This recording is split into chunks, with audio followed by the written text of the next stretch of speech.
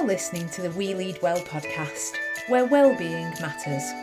This episode is brought to you in partnership with Transform Education Coaching, headteacherchat.com and the Teach Well Alliance. Enjoy the show.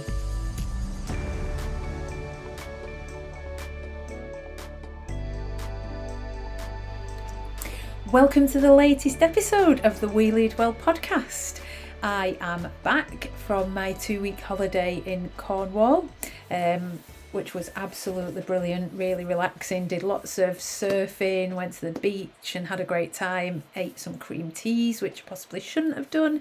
And did come back to a pile of work, so it's taken me a while to get round to making this episode, so sorry if you've been waiting for it. I'm Vicky Maguire. I work with schools. I coach teachers and senior leaders with the aim of improving their well-being, whether that's through teaching and learning coaching, one-to-one leadership coaching, or the group coaching programs that I run for women leaders. I'm a passionate advocate for coaching in schools and how it can significantly improve well-being for all. And today on the show, I am really excited to tell you that we are welcoming Vivienne Porritt, who is a co-founder and one of the strategic leads of the Women Ed movement. She's also the co-editor of the book 10% Braver, Inspiring Women to Lead Education, which is a brilliant book. I loved it. I would highly recommend it to you. Vivienne's also the Vice President of the Chartered College of Teaching, and she's a former secondary head teacher. Now, this interview today is so enlightening with regard to some of the issues that women face in the education workplace. And I thought that I knew quite a lot about the way that women have been treated and are represented and, the difference between pay. But I was really shocked by some of the facts that are revealed in the interview. A couple of them I'd found out in my research, and I've talked to Vivienne about those, but there were some things that Vivienne told me that I was really, really quite surprised at and perturbed by, if I'm being honest. But what it reinforced for me is the fact that in order to improve conditions for women in the education workplace, men and women need to work together so that we can solve some of these issues. Enjoy the interview. Vivienne Porritt, welcome to the We Lead Well podcast. It's amazing to have you join us today. How are you? I'm well, thank you, Victoria, and thank you so much for inviting me. I'm looking forward to our conversation. It's an absolute pleasure. I feel really privileged that you decided to join us, so thank you very much. Can you start? I know you've had a very varied and interesting career. So can you start by just introducing yourself to the listeners and just giving them an overview of what you've done and what in the past and what you do now? Certainly. I was an English and drama teacher and absolutely loved that. I think that was one of the happiest times I've ever had in education, just being in a darkened classroom or a hall when we're working on drama. I loved that. I became a second in English department, head of performing arts, head of sixth form, assistant head teacher, deputy head teacher, head teacher. Quite a traditional trajectory, and I do sometimes wonder if that's because I didn't have children. I've always wondered that, although when I became a head teacher, I started in a cohort of 12 women and 2 men, which I just took for granted at the time because there are more women in education, and that's how I thought it should be. And there were lots of women there who had families, so it's only in later times that I've really wondered about that. If we'd have had more collaboration across groups of schools, I would have liked to have continued in that vein, maybe working across a trust or a group of schools or something like that. But in the end, I thought if I became head teacher in another school, while the context of the school will be different, the job is the same. And I'm someone who likes change in my role. So I took a secondment to the Department of Education to be a national CPD advisor, and my patch was London. So I began to work with a lot of amazing London schools. At the time, London Challenge was just beginning. So that was a very exciting time to be working in London. And at the end of the 2-year secondment, I had to decide what to do. And the deputy head, who was acting head, was doing a great job.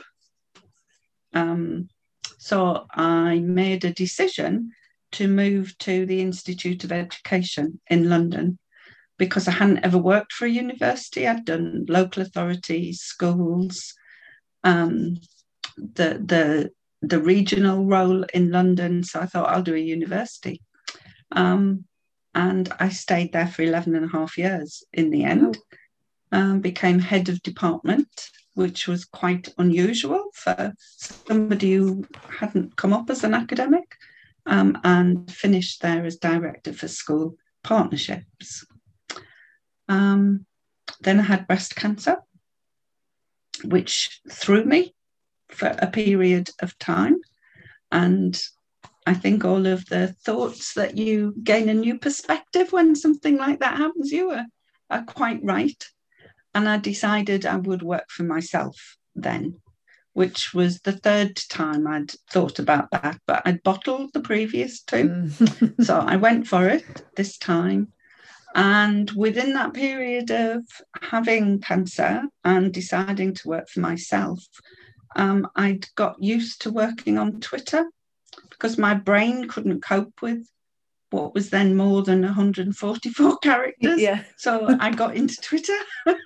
And from there, Women Ed was born, which is a key role I have now. So I'm one of the 7 global strategic leaders of Women Ed, and was one of the co-founders.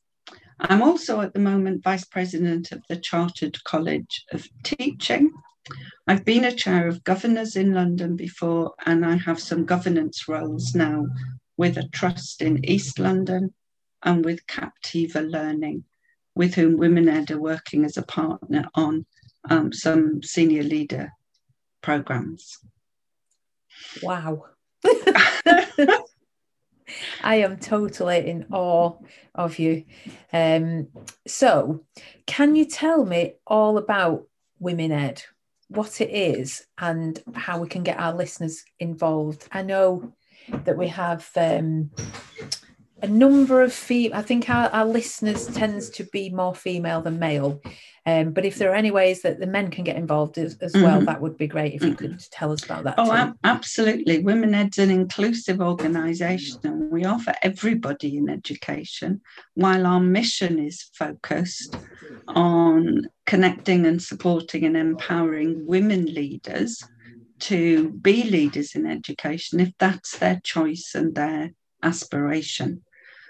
So we still describe ourselves as a grassroots movement, in that we're not a formal organisation, although we are looking to become a charity at the moment. We're not a traditional organisation, we're a social media-based group. We began on Twitter in 2015, and with the single aim of giving women on Twitter a greater voice in education in England. Because we could just see that there were a lot of male heavy hitters on Twitter, and women were either silenced or ignored or felt they couldn't contribute to any discussions.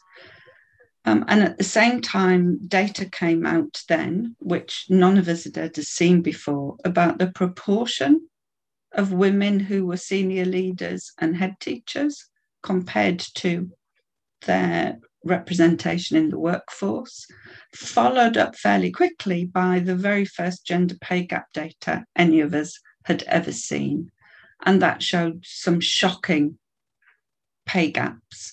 And bizarrely, the biggest gender pay gap was in primary head teachers, with women earning a lot less than men, and carried on all the way through there. So those two pieces of data galvanised Women Ed, really, to say we need to have a bigger voice on Twitter. I have to keep saying that. That's all we aim to do.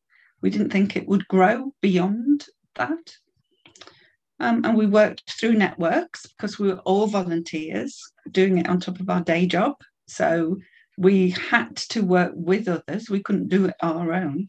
And we started to build networks in the English regions first. Then the rest of the UK started to join in, then Netherlands. And gradually it grew. We've grown to a global organisation now with 35 networks across 20 plus countries. And there are still a couple of continents we don't have representation on. So that would be lovely if that happened.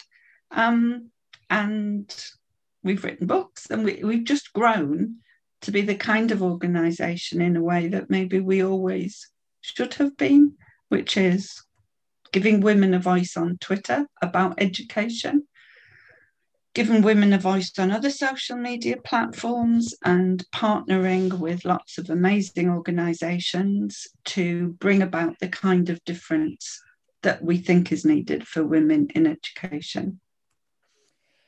I've always wondered I know there's like the Women Ed, and now there's BAME Ed and Brew Ed and all these sorts of things, but I'm glad you've explained that, because I was always a bit like, I think did you start a movement with the Ed sort of no, I think suffix? To be fair, there was Research Ed. Oh, there was. They were probably the first. Yeah. And we just modelled our name on that because it seemed to make sense. Then it was BAME Ed, then it was LGBT Ed, then it was Diversity Ed. And now it's just umpteen Eds, isn't it? Which is great, is absolutely fabulous. And certainly Women Ed gave birth to quite a few sister organisations like Maternity Teacher, Paternity Teacher, Flex, I can never remember its name. Something to do with flexible working. Yeah. So about flexible working practices, and several others that have grown out of that. And within a lot of those other organisations, there are lots of Women Ed members who are either running it or part of it. So Caroline Derbyshire has just become chair of Head Teachers Round Table. She was one of our authors in 10% Braver in the first book. So we kind of want to be infiltrated into lots of organisations because women should be leading a lot of these because of our heavy representation in the workforce, in education, in nurseries, schools, colleges, and also in higher education. Yeah. They're the same issues in different contexts and degrees. I do a coaching program for women leaders in which I teach them about coaching and how to coach, and then we coach each other, and the aim is that will support women to support each other through leadership roles and understand what their goals are and what they need to do to get there. And the thing that I always start that program with is looking at the representation of women in schools, because that really, really interests me, that the numbers, especially in high school, are flipped, aren't they, in terms of it's about somewhere around 30% of teachers in high schools are men, whereas somewhere around 70%, just less, in the 60% of head teachers are men, which always astounds me. And it's not quite the same in primary schools, is it? But there is a big gap. There is a difference between the number of male primary teachers and then the number of male heads. So what do you think we need to do about that? How can we get more women into leadership roles, and especially taking on more headship roles?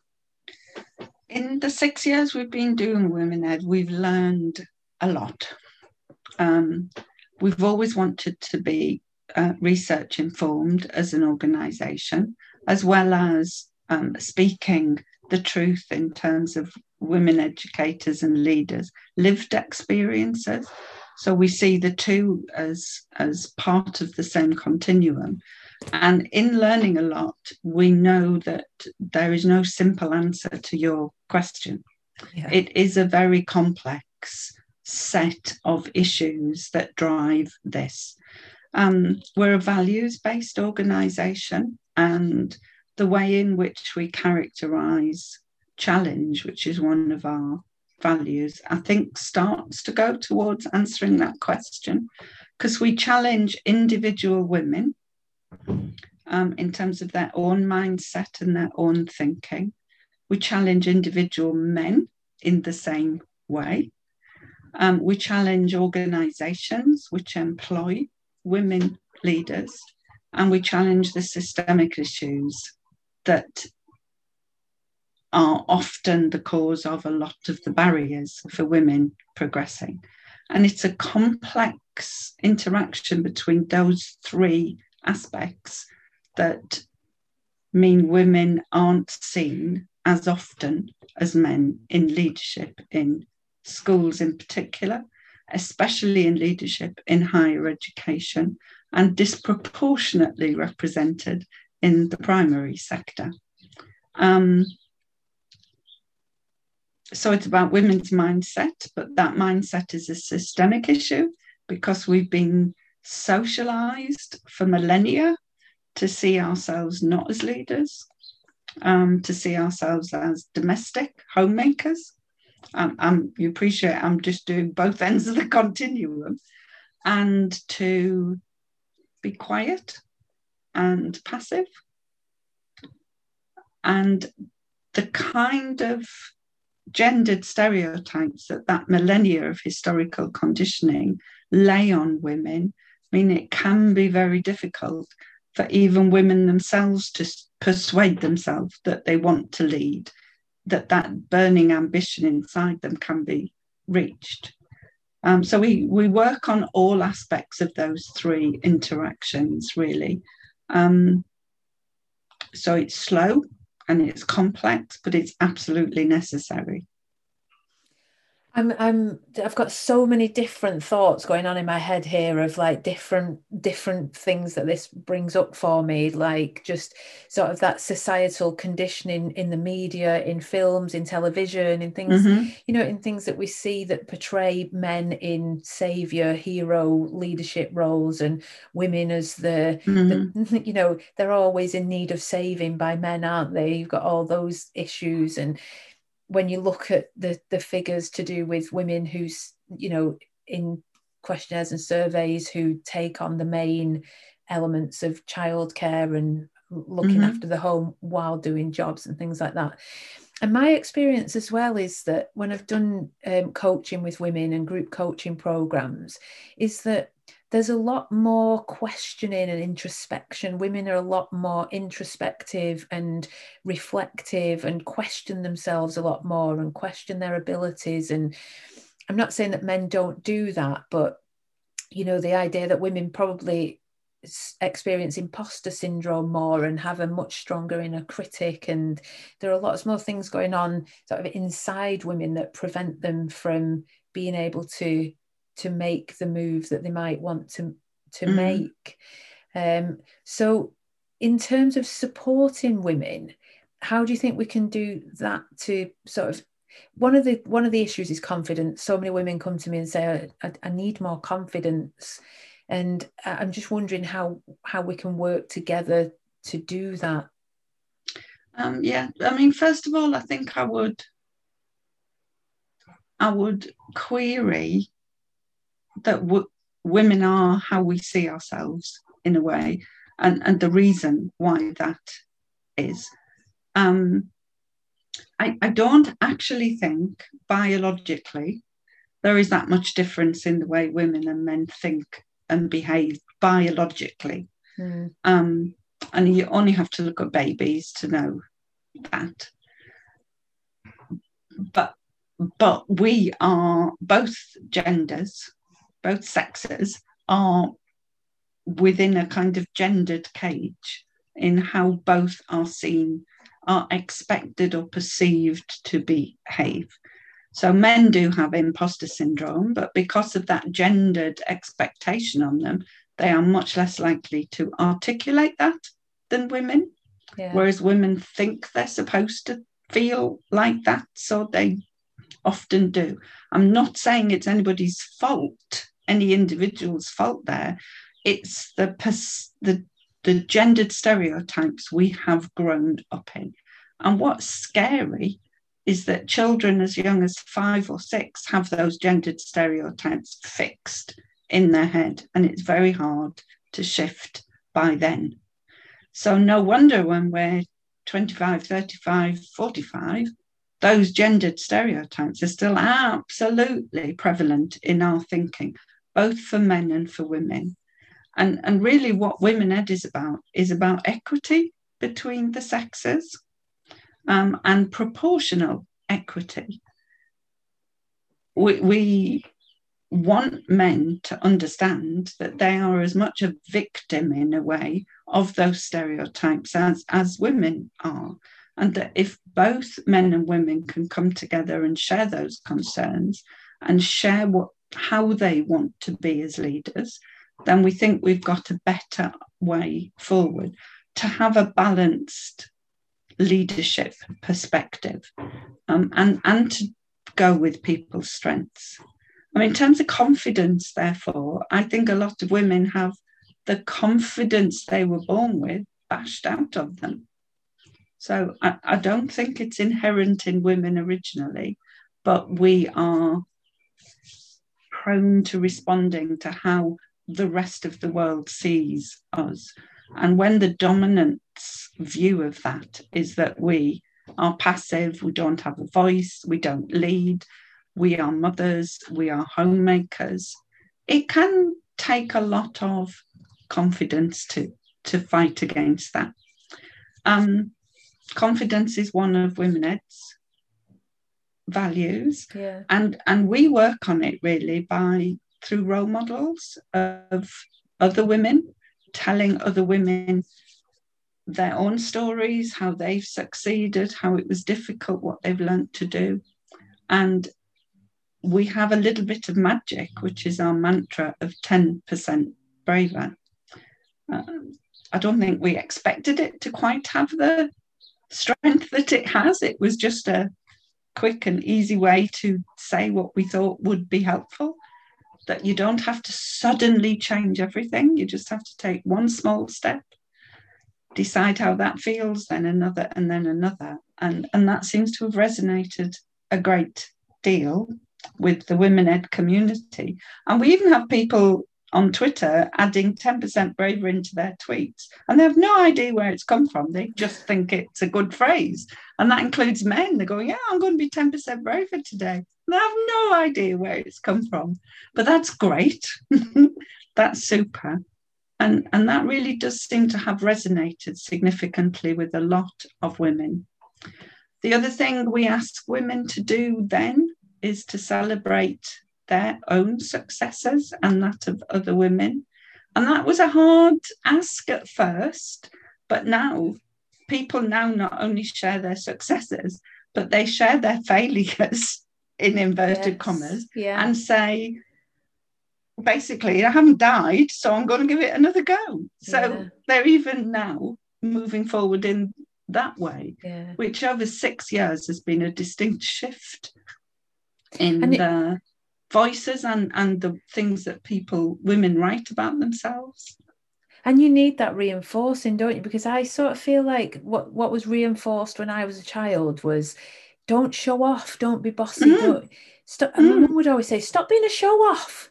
And, rather than embracing it and saying, yeah, show off, show everybody what you can do. And that sort of stuck with me. And I think it's a girl and a woman thing. And I think then you bring that into adulthood with you, that idea that you shouldn't show off because it's not a female trait to be immodest or, to be arrogant. I think it's hard because for women, I think there's a fine line between arrogance and being confident, and sometimes there's a bit of a push and a pull there, is what we've talked about. I don't agree with that. I don't think there is for women. I think it's for other people's perception of women. Yeah. So if a woman is being assertive, yeah, they are seen as being arrogant.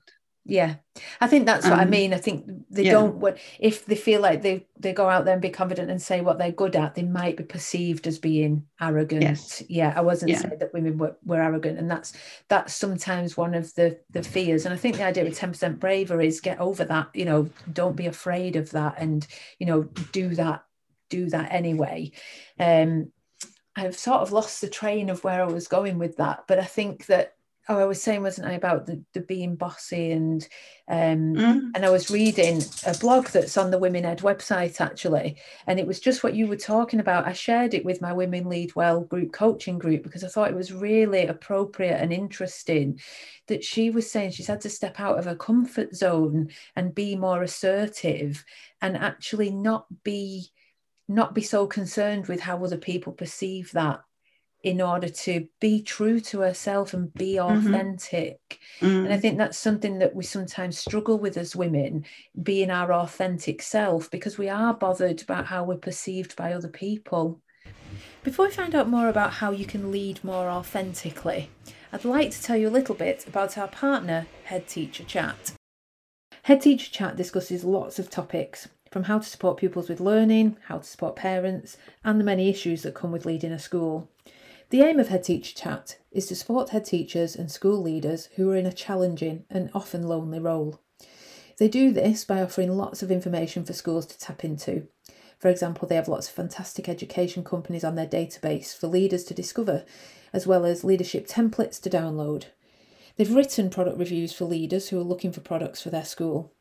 And this year, they've even launched the very first School Leader Planner, especially designed to help leaders to be productive and organised. If you'd like to hear more about Head Teacher Chat, you can find them on their website at www.headteacherchat.com. Head Teacher Chat. It's what head teachers are talking about.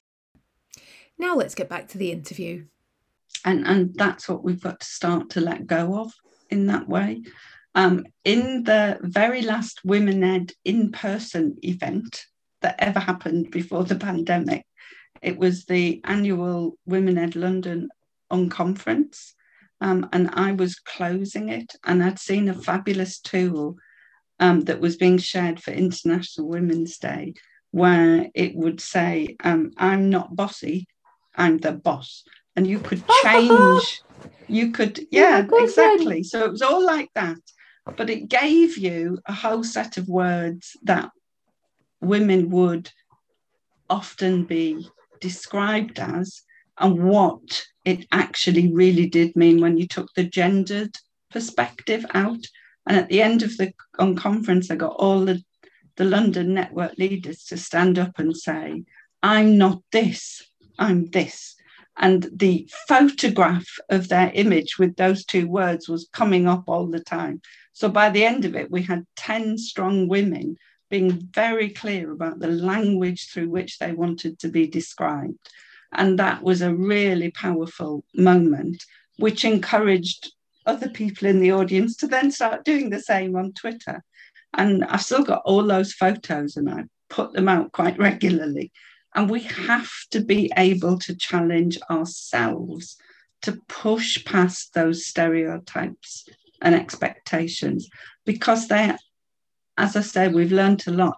They have a very insidious effect, even in aspects we don't recognise, like job adverts. That the language used is gendered language in job adverts, and it actually influences women's decisions to even decide to apply for the role, never mind whether they're going to get it. And those things are pervasive, you know, it's not just women, is it? That those things are pervasive across all elements of diversity and Absolutely. the way that we recruit staff. And it was interesting in the blog, actually, she refers to people who were auditioning for orchestras, and how there's bias towards men, and then when they did blind auditions. And I always think it's a shame in schools that we can't do blind interviews. I don't know how it would work or how you'd go about it, because the idea of being there, but that sense that to be totally, it's a shame, isn't it, that we think you'd have to do something blind, or you can't put names on things because it's so entrenched. That unconscious bias is so deeply entrenched in the systems and everything that we do. Absolutely. I've done a lot of work on the recruitment process, and I want to disrupt every single element of it, because the status quo at the moment is giving us the status quo. That's so the way problem, we isn't recruit, it? Because you have more men who are in those positions, and then that's the status quo. So that's what we accept. Yeah. So then you're just in a cycle of that, aren't you? Absolutely. And we've got some really simple asks that will shift and disrupt the whole process. And I'll give you one, for example, which I think would help the gender pay gap. So most organisations in education still have a question on an application form which says, what's your current salary? There is absolutely no need for that question anymore. It's a historical anomaly from when people used to have portable salaries from one organisation to the next. That doesn't exist. It hasn't existed for years now. And because women at the moment do earn less than men in similar roles, even though that's illegal, women, if they write their current salary, will earn less than the other men who likely to earn less than the other men applying for the same job. So that when the applicant is appointed, they will start to offer them a lower increase in salary from their current one. I've never seen a person spec yet that says you need to be the cheapest applicant. No. Therefore, there is no need for that question, and it should go on application forms and references. And we're starting a roll call of sheroes and heroes who have now decided to remove that question. And we were looking for a local authority or a MAT who's going to do it wholesale as well.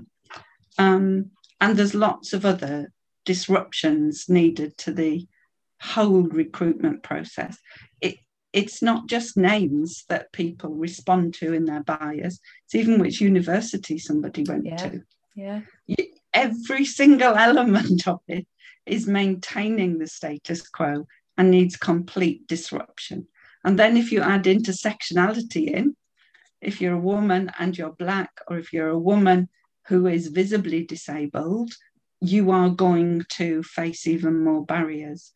And that's without thinking about sexual orientation and invisible disability, where people won't even declare it because they're so concerned about the treatment that will bring. So we are not the equitable, fair profession we want to be in the way that women are treated. And that really pains me, because I thought I joined a fair, equitable profession. It's why I became an educationalist. So as you can tell, I think there's a lot we need to do about it all. Yeah, but it really interests me, because I agree with you. I thought that teaching was equitable. You have a pay scale, and everybody, if you've taught for so many years, we're paid so much, and then, you have your TLRs and you've got your senior leadership scale. And I was always of the impression that the gender pay gap came from the fact that women tend to work more part-time roles, or things like that. And actually, I read something that you've written that says that in schools, the gender pay gap in education, if you look at full-time teachers and leaders in schools, there is a gender pay gap. And I think I wanted to highlight that, because I think there's a misconception out there that the gender pay gap is just because, and I'm not saying just because, I don't mean it like that, but that people will take that approach. Well, it's just because women tend to work part-time hours. No, it definitely this was isn't. Really, that was, I thought we need to highlight that. The data that came out in 2015 that I said was one of our two key challenges, that was based on data from 2011, I think. which had been mined by Professor Becky Allen. And that first set of data was only for full-time staff because they removed the variables. So the gaps would be even bigger in actuality because there are more women work part-time and therefore earn less. So we are working with the National Association of Head Teachers at the moment to do a thorough analysis of the latest data around pay. Yeah. In that data from Becky Allen, of the categories of educators, assistant heads, deputy heads in both primary and secondary, there was a bigger pay gap in all except one, which was classroom teachers in primary. In the latest data from the DFE, there is a gender pay gap in favour of men in all 8 categories now. So it's actually going backwards.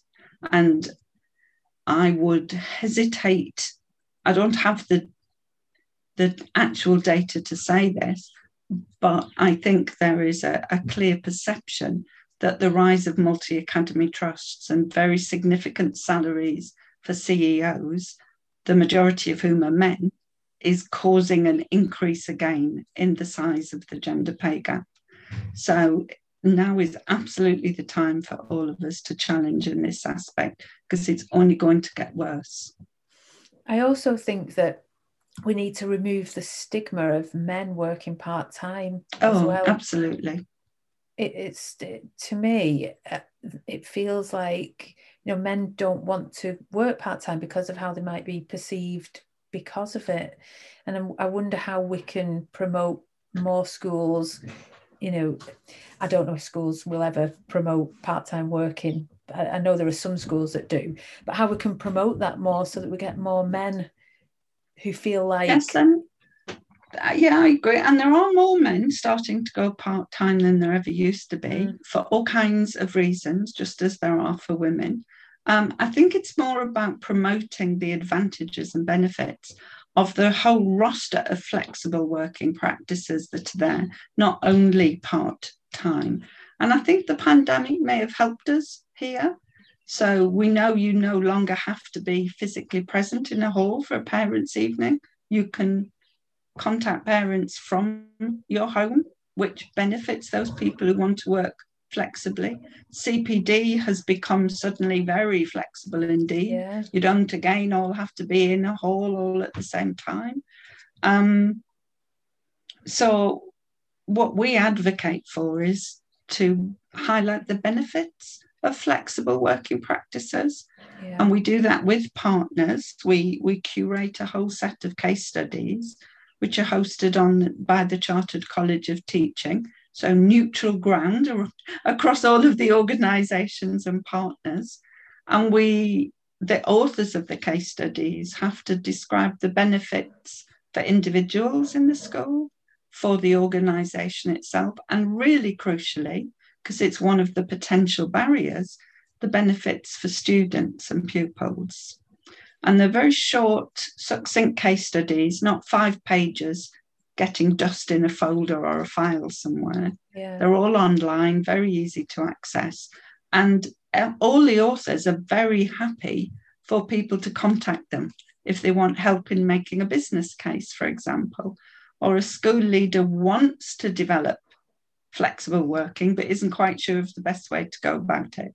So they can get in touch with people who are making it work for them. So that's one of the ways I think we can help, and other organisations helping in this, because it just needs to be usualised as practice.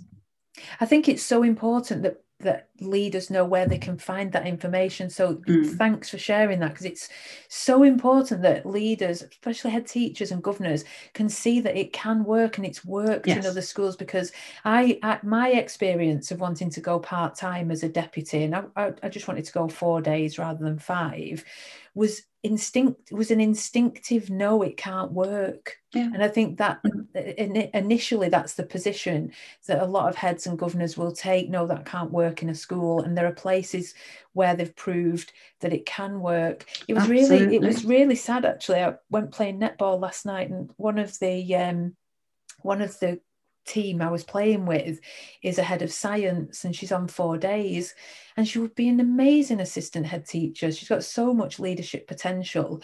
And I said to her, what are your plans? And she said, I think I'm going to stay where I am because I can do 4 days here and it really suits me. And she feels like she doesn't want to go into an assistant head position if she has to work 5 days. And it made me feel really sad that she feels constrained by that. Yes, absolutely. And again, it's the status quo. This is what we've always done, so we're going to continue to do it. Again, I hope the pandemic is shifting that, and the recruitment crisis is shifting that, because what would you rather do? Not have a leader or have a great woman or man who wants to work flexibly? That's a no-brainer, isn't it? That should be a no-brainer. Yeah. So the DfE is pushing on flexible working significantly, again, to help with recruitment. So that's a pragmatic reason for doing it.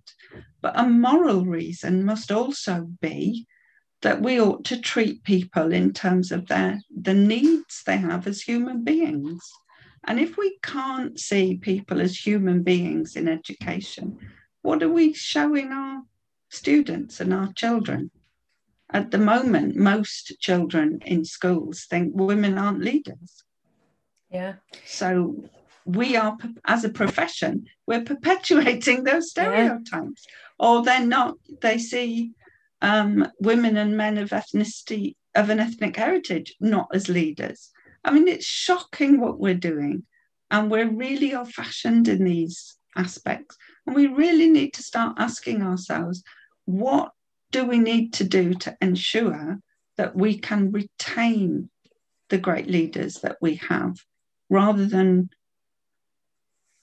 people leaving and being replaced by an ever-demanding conveyor belt of people who burn out after 3 or 4 years? I mean, it's just unsustainable. Or people who would be amazing leaders not wanting to go for that leadership role because they feel like there aren't opportunities for them to work in a way that suits them. I think it's really sad that that's the case. It just made me feel sad and a bit angry that someone who has the potential to be a brilliant leader feels like she can't do that.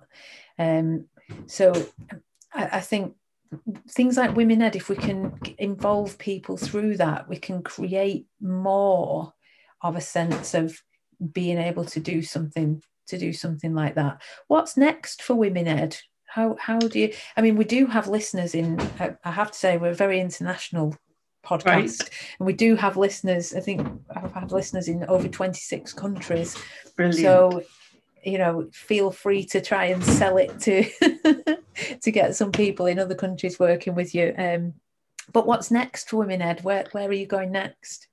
Well, we're definitely working with great clarity on our 4 key campaigns. So to increase representation of women in leadership roles, and to increase representation of women of an ethnic heritage and from underrepresented groups, to reduce gender pay gaps, and to advocate for flexible working.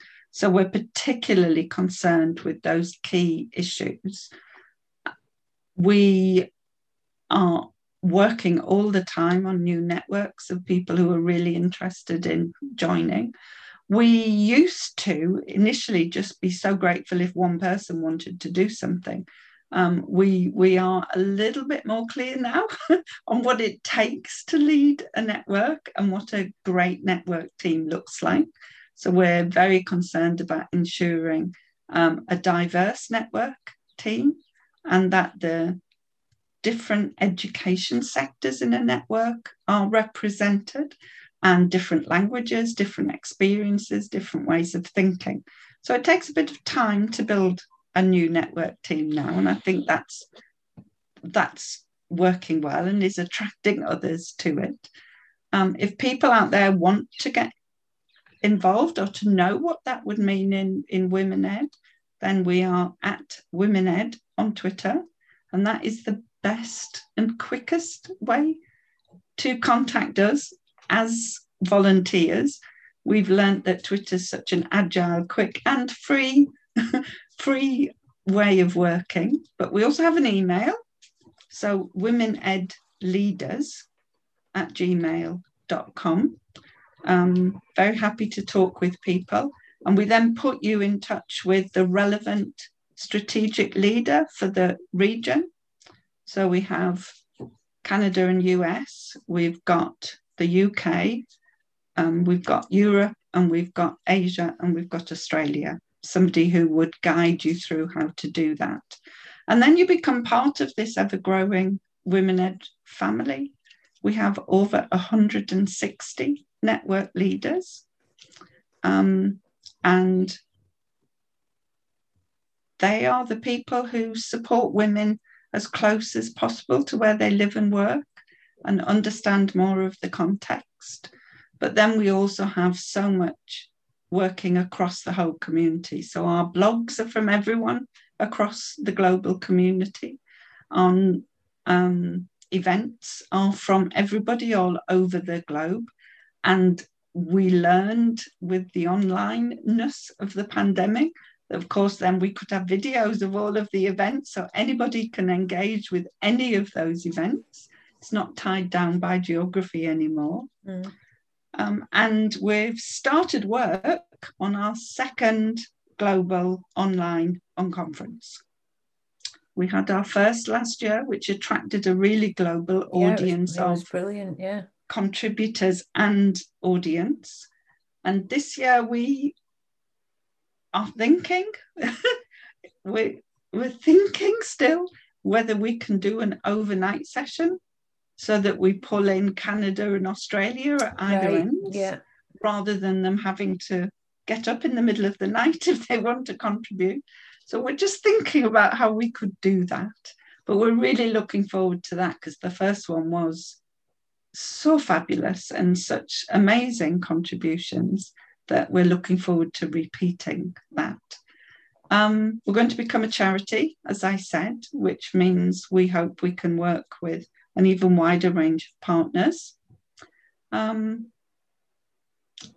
enough for a little bit, isn't it? I think so. Yeah, I think there's enough there, Vivienne. You've got some. I just think like being so ambitious for women is just so important, and being advocates for women in leadership and supporting women and building those networks. That's why I do what I do in terms of, building networks through group coaching, which I think there's a place for one-to-one coaching, which I do as well. But I really feel like the power of group coaching, when you have a group of 12 women who come together to just share their experiences, their issues, help each other to solve problems. And you can see that the women in those groups really, they feel empowered and they flourish. They've ended up with associate assistant head jobs, moving from one school to another, where they feel like their values are, they can really live their values and be authentic. It's shifted things for those women, and that's because they've worked together as a group of like-minded people. And we do a lot, everybody in the Women Ed community does a lot of informal coaching of each other offline. But we also have some countries, England in particular, and Thailand is interested in this, where they have their own informal coaching set of coaches, and they know that they can offer those coaches to whoever is then asking for it. So it's not just anybody coach me. It's a little bit more structured in that way. I think one of the things that might help other women in terms of thinking about Women Ed is that we're very focused on the impact of the work that we do. on those 4 campaigns, but also for individual women, for organisations. And there's a neat little trick that people could try so that they could see some of that impact for themselves. If they're on Twitter and in the search bar, if you put #WomenEd and #impact, all the tweets in which people are ascribing some impact to Women Ed, or they're talking about the power of Women Ed for them, all this waterfall of tweets just starts to come up. And you can add a network into that, or you can add 10% Braver into that. And you can see the different ways that Women Ed is having an impact on women, and maybe might mean that's why you want to get involved and join in. And when we get a bit of time ever, we are going to do a proper paper, not just a blog, but on exactly what the impact of Women Ed has been over the last 6 years, mostly to encourage other women to think, actually, we can do this as well. And that's at the core of Women Ed, just how we can help individual women and men to help individual women. Well, this is my 10% Braver book. So this is my podcast book. And on the first page, I wrote a list of, I think there are about 8 people I wanted to interview for my podcast. And I was really, really scared about doing it. And now I've got like the whole book is just, you can see I've got a whole book full of podcast interviews. And I just go out there and ask people. And if they don't want to do the podcast, they don't want to do it. But I'm not frightened of getting out there and asking people. And I think some of that 10% Braver mentality has contributed to my ability to actually create this podcast. And I'm actually very proud of what I've done, and that people like you who are so amazing will come on and be interviewed. So thank you very much.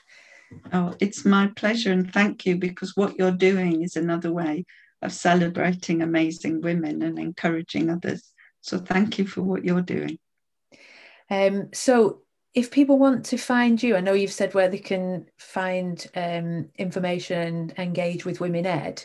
If people want to find more out about you in particular, where would they go to follow you on Twitter, or to find out a bit more about Twitter, you? yes. I'm at Vivienne Porritt on Twitter. I'm on Facebook as that. I'm LinkedIn as my name, Vivienne Porritt, as well.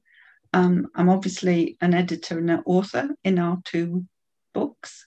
And my email address is viviennept@hotmail.com. So get in touch. Brilliant.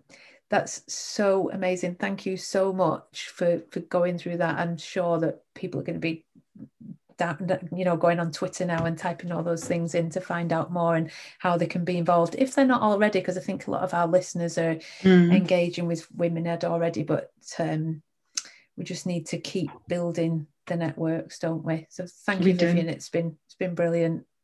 Thank you, Victoria. Thank you indeed.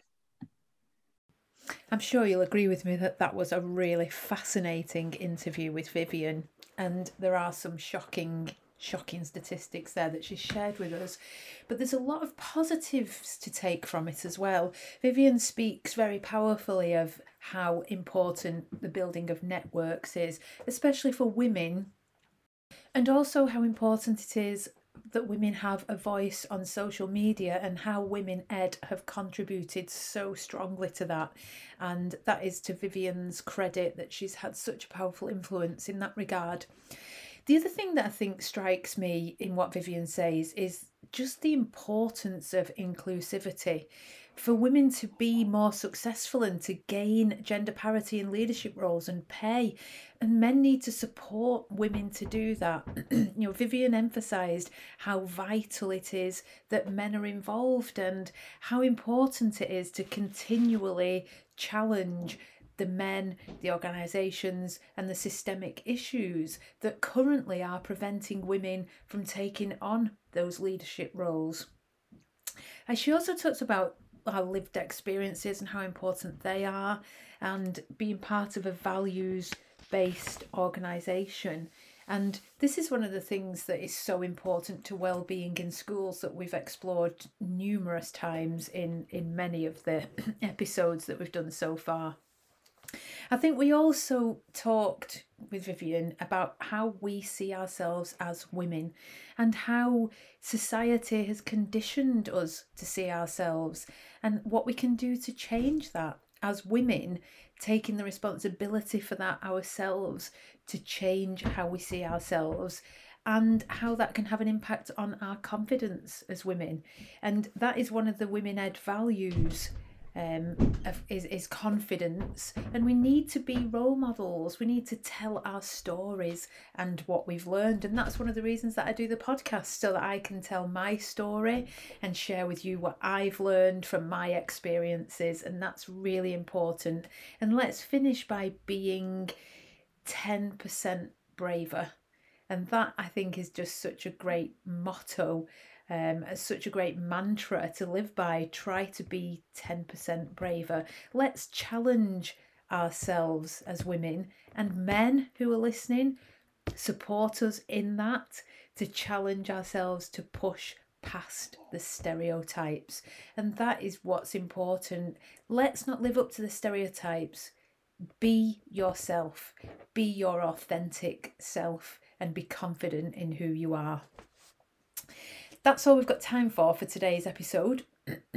But I do still have a couple of places left on my Women Leader group coaching programme. One of the women who was involved in the last programme that I delivered said that it's the best training that she's done in the last 20 years that she's worked in the public sector. So it is a course that is well worth doing. And I just wanted to say, if there's anybody listening out there who has tried to contact me via my website, I had a glitch on the website, I'm afraid to say, and I missed a couple of emails that had been sent to me expressing an interest in the programme. So if you were one of those people who emailed me to say you were interested, please get back in touch. So you can DM me on Twitter or LinkedIn, and you would definitely be able to get hold of me. So there are still a couple of places, and if you're interested, please do get in touch or join us on the We Lead Well Facebook page. I would love to have you join that group too. So whatever you're doing, enjoy the rest of the summer holidays, and I will speak to you next time. Take care of yourself, take care of your staff, and lead well.